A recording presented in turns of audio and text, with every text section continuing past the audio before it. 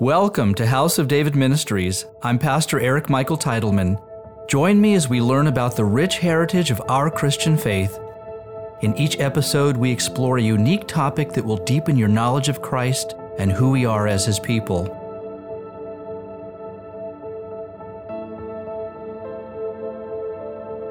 In this episode, we will discover what Jesus meant when He said for us to enter the kingdom.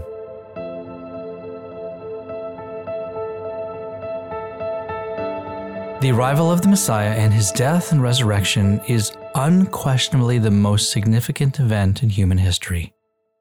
Yeshua, Jesus, the Son of God, was born of a woman, conceived by the Holy Spirit.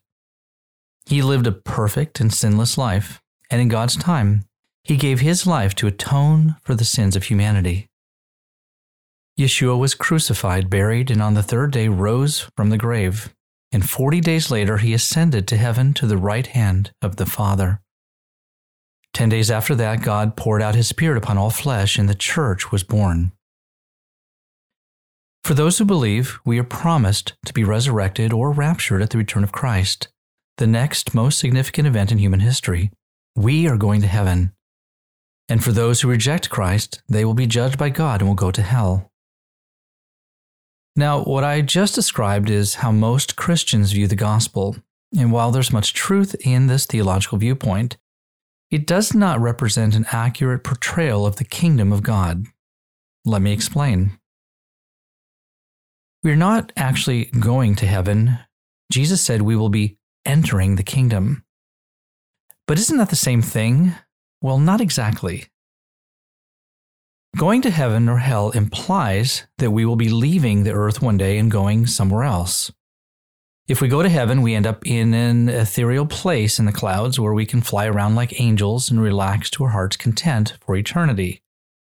And if we go to hell, we will drop into an abyss at the center of the earth that burns with fire and brimstone to be tormented forever. Leaving the earth implies that heaven and earth are two separate places or dimensions. But as we read in Genesis, this separation did not exist at the beginning. Genesis 3, it says, "And they, Adam and Eve, heard the sound of the Lord God walking in the Garden of Eden, in the cool of the day." So the division between heaven and earth appears to have come about later because of Adam and Eve's sin. And we know that God will not dwell in the presence of anything unclean or unholy. So therefore God has concealed Himself from the creation, as we read in Genesis 4, "Surely you have driven me out this day from the face of the ground. I shall be hidden from your face." And one more detail.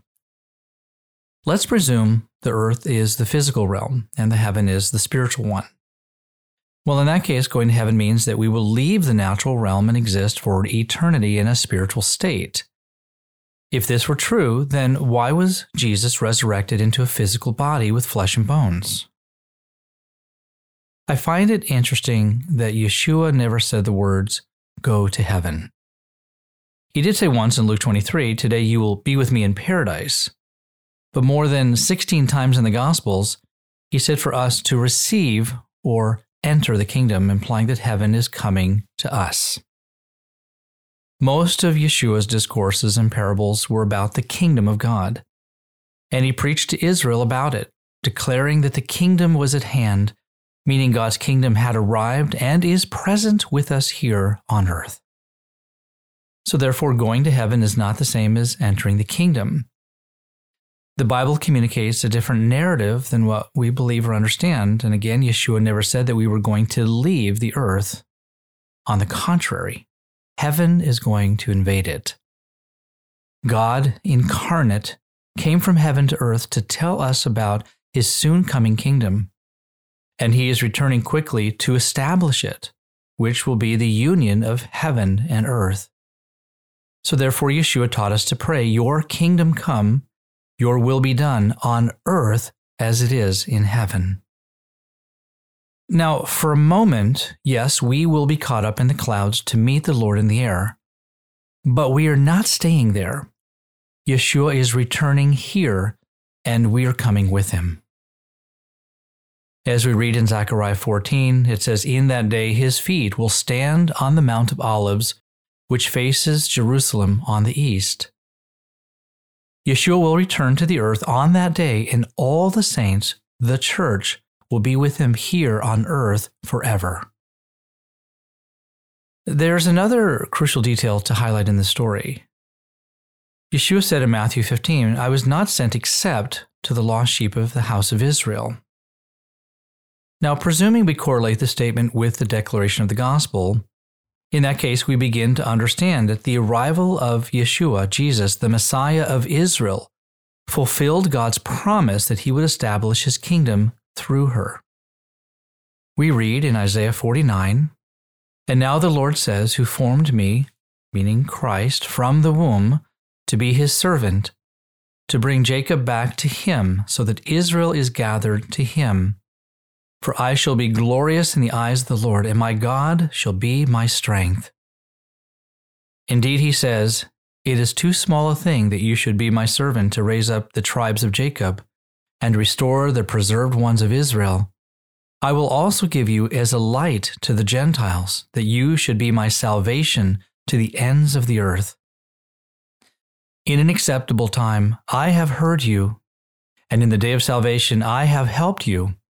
I will preserve you and give you, Jesus, Yeshua, as a covenant to the people, to restore the earth, to cause them to inherit the desolate heritages." The reuniting of heaven and earth, hence the restoration of creation in God's kingdom, began with Israel, and it culminates with her. Yeshua said in John 4, "We know what we worship, for salvation is of the Jews." And the Apostle John declared, "Behold, the Lamb of God who takes away the sin of the world." Yeshua is the Lamb of God who fulfilled the law of Moses given to Israel, the law of sacrifice and atonement, and the law of sin and death. So through the Old Covenant, God established his tabernacle in Israel, providing a temporary covering for sin so that he could dwell with his people. God's presence was concealed within the Holy of Holies, and for a season, heaven invaded this small portion of the creation. At the crucifixion, God's presence broke through the veil that separated the Holy of Holies from his creation.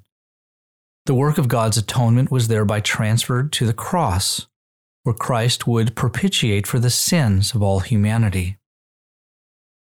On the day of Pentecost, known as Shavuot, the Holy Spirit was poured out on all flesh.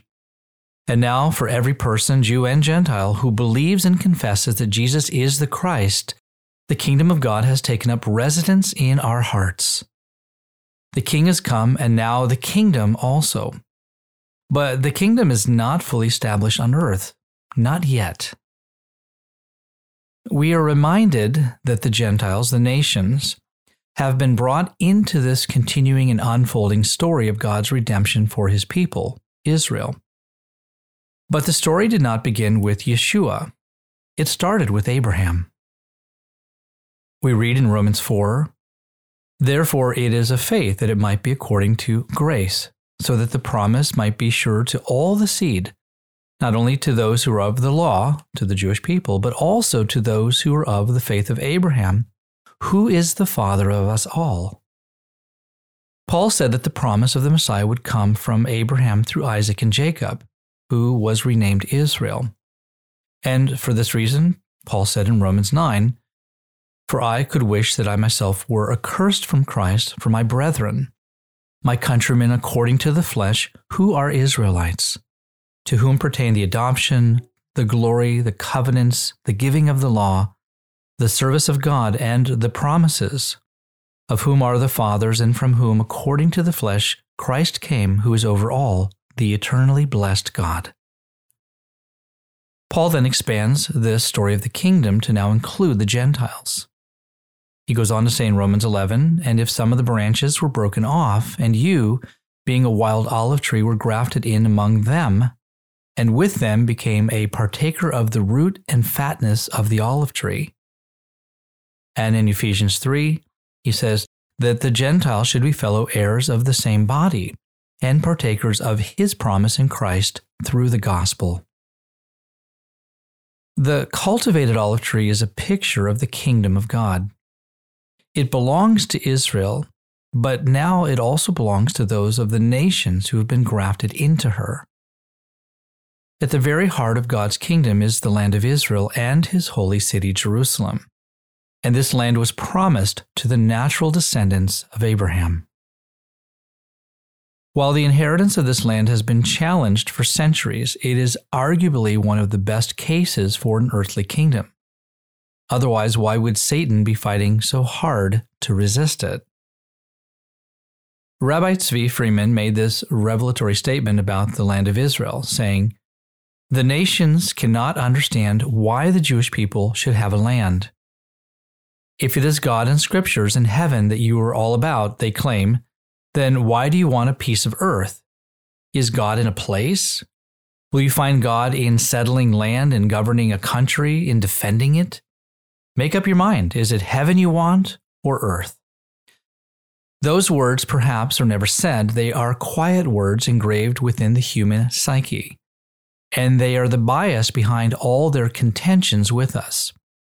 We don't belong here on earth where they belong, playing by their rules because God is in the heavens, and the earth belongs to the humankind. But this is the mission of the Jewish people, for all to see that the same God in heaven is here within the earth, within all the endeavors of humankind, for there is nothing else but him, beginning with that specific, well-defined, very special piece of earth to which our destiny is tied. Now, that is a significant revelation where Rabbi Tzvi is saying again, quote, "But this is the mission of the Jewish people, for all to see that the same God in heaven is here within the earth, within all the endeavors of humankind." In other words, God's faithfulness to give the land of Israel to the descendants of Abraham is an absolute truth of God's kingdom. And it will be established here on earth for all eternity as it is already established in the heavenly spiritual realm. And we, the Jewish people, are but a mere revelation of God's faithfulness. And thus our very words testify of who he is, as Yeshua said in Acts 1, "You shall be my witnesses to me in Jerusalem and in all Judea and Samaria and to the ends of the earth." And it is our irrevocable calling to preach the gospel of Christ and his kingdom in all the earth. But the inheritance of the land is not exclusively for the nation of Israel. We read in Psalm 2, it says, "Ask of me, and I will give you," meaning Christ, "the nations for your inheritance, and the ends of the earth for your possession." Christ will ultimately take possession of the entire creation, his creation. As we read in Revelation 11, it says, "The kingdoms of this physical world have become the kingdoms of our Lord and of his Christ, and he shall reign forever and ever." And so now we have returned full circle back to the gospel, specifically the gospel of the kingdom. And this is the good news that God has come to us. God has visited and redeemed his people. As we read in Luke 1, "Blessed is the Lord God of Israel, for he has visited and redeemed his people, and has raised up a horn of salvation for us in the house of his servant David." And for this reason, Yeshua declared in Mark 1, "The time is fulfilled and the kingdom of God is at hand. Repent and believe in the gospel." So God is restoring the entire creation to himself, to the perfect conditions in the Garden of Eden. And day by day, the kingdom of God is advancing, one heart at a time, transferred from the kingdom of darkness into his marvelous light. And once the kingdom is fully established in the creation, nothing unclean may enter it. As we read in Revelation 21, it says, "But there shall be by no means enter it anything that defiles or causes an abomination or a lie, but only those who are written in the Lamb's book of life." And so it is not that God sends people to hell. He simply denies their entry into his kingdom. And those who are rejected or denied entry are cast out of the kingdom to a place outside of the creation. As we read in Matthew 25, it says, "And cast the unprofitable servant into the outer darkness. There will be weeping and gnashing of teeth." In the beginning, God created heaven and earth, not heaven and hell, and it was perfect. But hell is more than just a place. It is a condition, a state of wickedness that exists within the creation because of humanity's sinful nature. It has become a temporary holding place for those awaiting God's judgment. As we read in 2 Peter chapter 2, it says, "For if God did not spare the angels who sinned, but cast them down to hell and delivered them into chains of darkness to be reserved for judgment." The final judgment is the casting out of God's kingdom of all who reject Jesus, Yeshua, as their king. As we read in Matthew 25, it says, "Then he will also say to those on the left hand, 'Depart from me, you cursed, into the everlasting fire prepared for the devil and his angels.'" And yet, even in this dark place, God's presence is still there. As we read in Revelation 14, it says, "He himself shall also drink of the wine of the wrath of God, which is poured out full strength into the cup of his indignation. He shall be tormented with fire and brimstone in the presence of the holy angels and in the presence of the Lamb." Those who unite themselves to Satan's kingdom will also find themselves tormented before the Lamb. As we read in Revelation 21, it says, "But the cowardly, unbelieving, abominable, murderers, sexually immoral, sorcerers, idolaters, and all liars shall have their part in the lake which burns with fire and brimstone, which is the second death." And as Christians, we are called to be followers and imitators, disciples of Christ. We are imperfect people, undeserving of God's mercy and forgiveness, and certainly unworthy of entering his kingdom. But I'm reminded of a powerful story of transformation in the Old Testament, of David's mighty warriors. In Hebrew, they were called Giborim, the mighty ones. But these men certainly did not start out this way. In 1 Samuel chapter 22, it says, "So David left Gath and escaped to the cave of Adullam. Soon his brothers and all his other relatives joined him there. Then others began coming, men who were in trouble or in debt or who were just discontented, until David was the captain of about 400 men.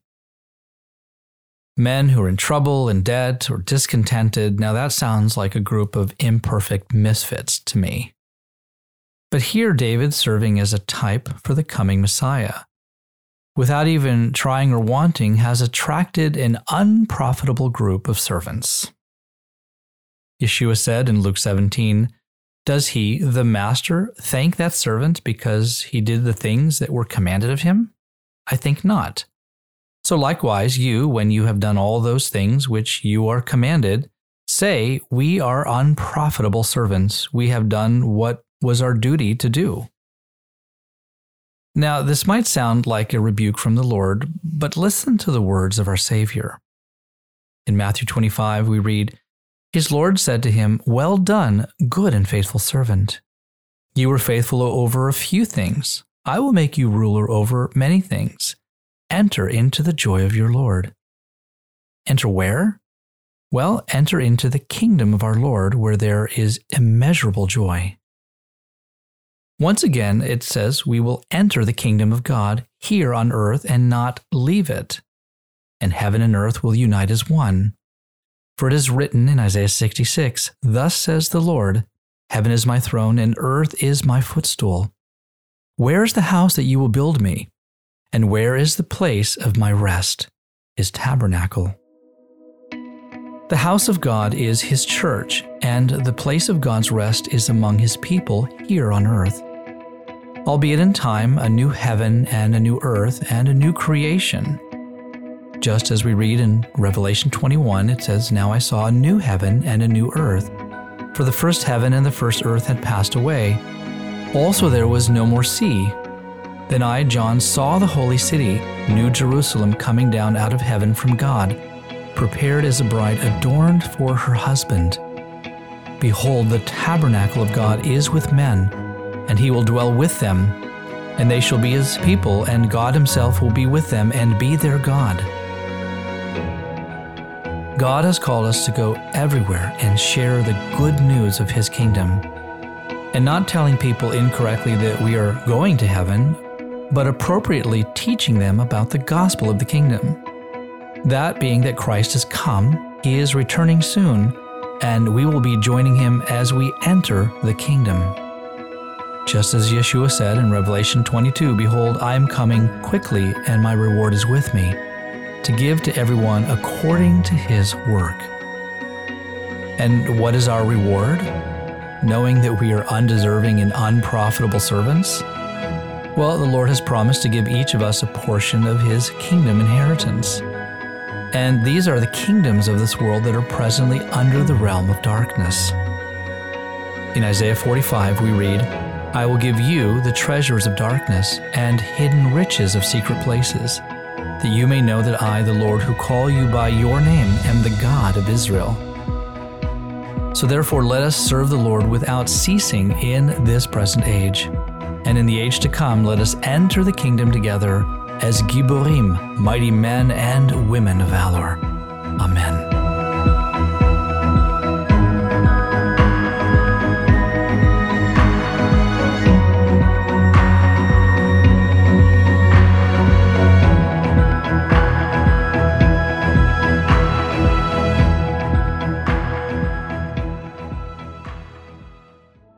If you have enjoyed this teaching from House of David Ministries, make sure you subscribe to our channel and don't forget to visit our website where you can sign up for our monthly newsletter. We pray the Lord richly bless you, and we look forward to having you join us again for our next episode.